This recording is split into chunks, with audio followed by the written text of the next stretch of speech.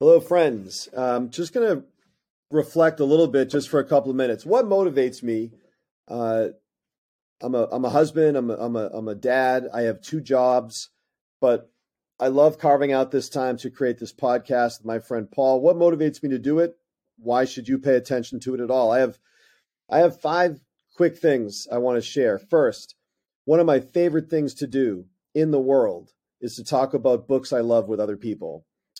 As a high school English teacher, I obviously do this most of the time, most of my day.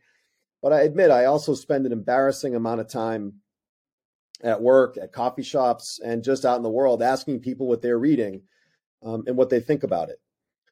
This podcast is basically just two people who spend their days talking about books with teenagers, simply talking about books with each other, and hopefully introducing these conversations to a wider audience of more diverse readers.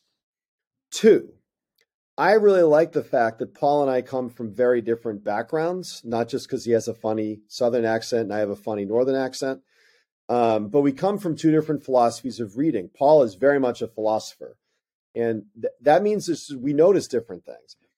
And we come to these texts with different kinds of questions oftentimes.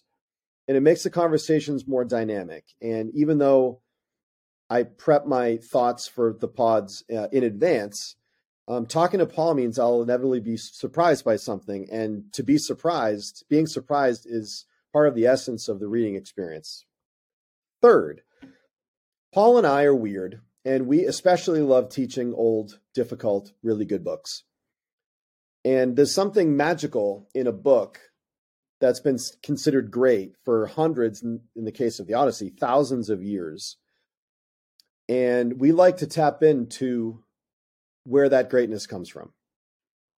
Four, I like thinking about the core of what reading imaginative literature means for us, namely that we're entering a space that's both completely familiar and completely foreign at the same time. I love having conversations with students and with my friends about the magic of seeing ourselves in books written in distant lands, often centuries ago. And equally interesting are those moments where we get to imagine what it might be like being someone completely different from ourselves. And last but not least, I hope this podcast, really maybe more than any other, more than anything else, reminds everybody that reading imaginative literature is meant to be joyful, even when the literature is old and sometimes difficult. Because I don't know, who doesn't love reading about passionate love affairs, the pains of war, the trials of homecoming, the evil of monsters, the fear of the unknown, and the thrill of becoming whole again, the challenge of every great literary character.